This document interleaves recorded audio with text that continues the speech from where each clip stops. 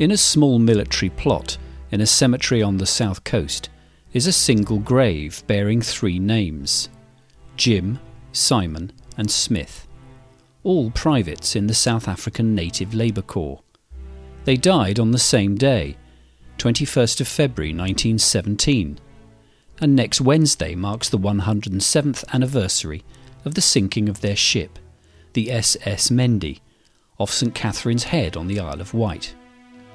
It was the largest loss of life for non-combatants in the entire First World War.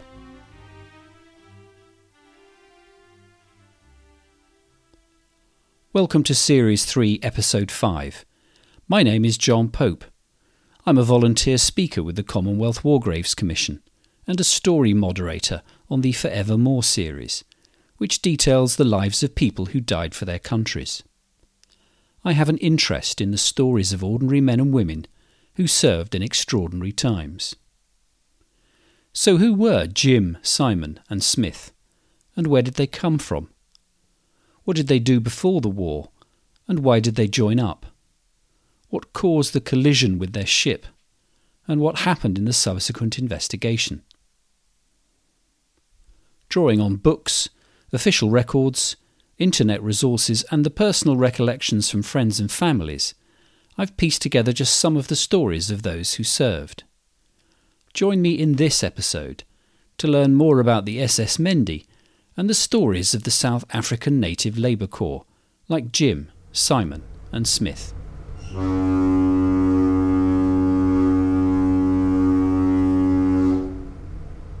The South African Native Labour Corps was formed in 1916 of volunteers, mostly black South African men, but including some from neighbouring territories.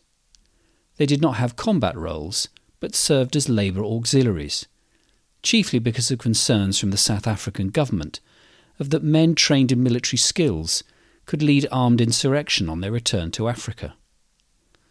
The Corps assisted in the war effort at the front by undertaking roles that included forestry, quarrying and road building. The men were offered a 1-year contract of employment with an option for renewal at a rate of pay of approximately £3 a month, which was about 10% higher than they could expect to earn at home. The men were actively recruited, often with the assistance of their local chiefs, from all across southern Africa.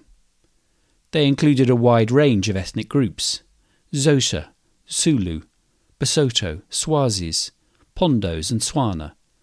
Their officers were generally white South Africans, and the NCOs were drawn from each ethnic group and were required to speak the relevant native language. About 1 in 4 of the men could speak some English, and some were employed as clerk interpreters. Records record that the men's daily rations amounted to 1.5 pounds of mealie meal, which was made into a very savoury porridge, half a pound of bread, 1 pound of meat, coffee and salt. Twice a week they got 1 pound of vegetables, and tobacco and cigarettes were issued. There was a dry canteen in every compound. The first members of the South African Native Labour Corps began to arrive by boat in the autumn of 1916. They suffered badly in the cold winter of 1916-17, and a photograph on the episode extras page of the Those Who Served website shows a group of SANLC men huddled around a brazier, wrapped in scarves and coats. Their uniform was rough blue serge with a Stetson-style hat and a greatcoat. Many wore their hats in the bushman style, with one flap folded up, and decorated them with tribal insignia. By late 1917, when their 1-year contracts began to expire, there were over 85,000 men in France and Belgium. By then, large contingents of Egyptian and Chinese labour companies were also arriving. Many of the Chinese labour companies remained after the end of the war and continued battlefield clearance operations. According to Commonwealth War Graves records, it's believed that 330 men of the SANLC died in France and Belgium, mostly from tuberculosis, others from accidents, and a few from Spanish influenza.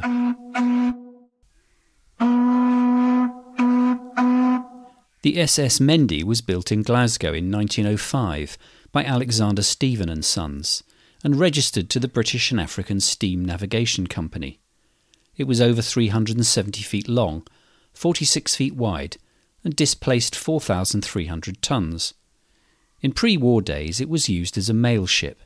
In the early hours of 21st of February 1917, the SS Mendi was en route to Le Havre from Cape Town via Plymouth, with 823 people on board, over 700 of which were from the 4th and 5th Companies of the SANLC. At about 5 a.m. in dense fog, the SS Mendi was 19 kilometres south of St Catherine's Point, when she was struck by a Royal Mail steam packet ship, the Darrow. It was almost 1.5 times bigger, significantly broader, and 3 times the gross tonnage of the Mendi. The Darrow was on her way to Argentina to collect meat, and was travelling in the opposite direction, and the collision resulted in a large gash to the starboard side of the SS Mendi.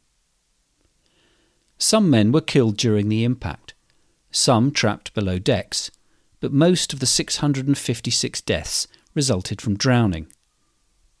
Oral history from the survivors, picked up by HMS Brisk, an escort destroyer, tells that the men met their fate with great dignity as the Mendi quickly listed and sank. Isaac Williams Wauchope served as a minister in the Congregational Native Church of Fort Beaufort and Blinkwater, and he was reported to have calmed the men by raising his arms aloft and crying out in a loud voice, "Be quiet and calm, my countrymen. What is happening now is what you came to do. You are going to die. But that is what you came to do, brothers. We are drilling the death drill. I, Azosha, say you are my brothers, Swazis, Pondos, Basotho, so let us die like brothers. We are the sons of Africa. Raise your war cries, brothers, for though they made us leave our assegais in the kraal, our voices are left with our bodies." The damaged steamship Darrow did not stay to assist, but HMS Brisk lowered her boats and rescued 140 survivors. An investigation into the accident led to a formal hearing in the summer of 1917, held in Caxton Hall, Westminster.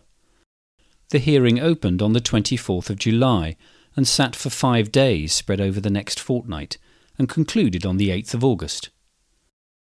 The court found that the Darrow's master, Henry W. Stump, was guilty of having travelled at a dangerously high speed in thick fog, and of having failed to ensure that his ship emitted the necessary fog sound signals. It suspended Stump's licence for a year. The reason for Stump's decision not to help Mendi's survivors has long been a source of speculation. Stump claimed he was unaware that there were people in the water, and that he had been ordered to sail quickly until the threat of enemy attack was past. Certainly the Darrow was vulnerable to attack by enemy submarines, both as a large merchant ship and also having sustained damage in the collision, which slowed her down and put her out of action for up to 3 months. Many of the casualties of the collision remained within the wreck of the SS Mendi, which was formally located by survey in 1974. She lies 21 kilometres southwest of St Catherine's Lighthouse, off the Isle of Wight. She rests upright on the sea floor, but a recent sonar survey suggests that the wreck has started to break up, and the ship's boilers have become exposed. A sonar image of the wreck can be seen on the episode extras page.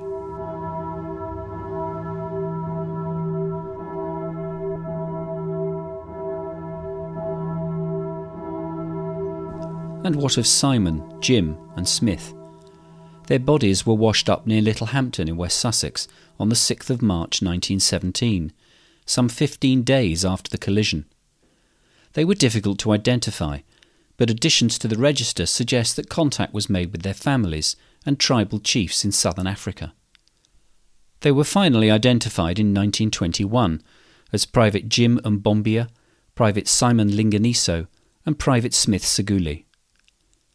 Other bodies were found on the southern coastlines further east, some in France, and 5 were carried up the channel to the Dutch coast near Noordwijk, almost 500 kilometres away from the point of collision. In 1986, the South African government gave formal recognition of South African Native Labour Corps service, with a bronze plaque depicting the sinking of the SS Mendi among the mural decorations of the museum at Delville Wood, the National War Memorial for South Africa. Other memorials to the Mendi and the SANLC were erected near Dieppe, in Umtata, New Brighton, and Soweto by President Nelson Mandela and Her Majesty Queen Elizabeth in 1995. In 2017, shortly before the 100th anniversary, the ship's bell was handed in anonymously to a BBC journalist. The then Prime Minister, Theresa May, returned the bell to South Africa while on an official visit there in August 2018.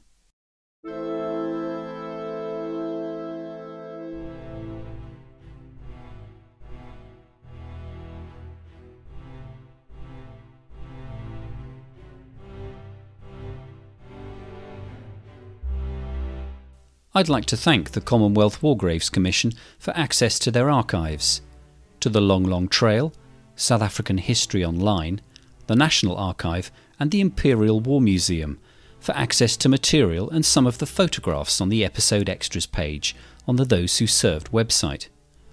I'd also like to thank my Commonwealth War Graves Commission Eyes-on Hands-on colleague Carl Rusbridge for further information relating to this story. Until next time, thank you for listening to Those Who Served, with me, John Pope. You can listen to the show via the website, on Apple Podcasts, Spotify, or a host of other platforms. If you listen on Apple, please leave a review, as it makes the show easier for other Apple users to find. You can follow the show on social media via Twitter, @ThoseWhoServed, or on Instagram, those.whoserved. You can show your support for this free podcast by clicking on buymeacoffee.com on the Those Who Served website. All funds are used to cover the costs of research, production and syndication. Lastly, you can join in with the show by sharing what details you know of a family member or friend who served in any 20th century conflict. Contact me directly by email at info@thosewhoserved.co.uk. Thank you.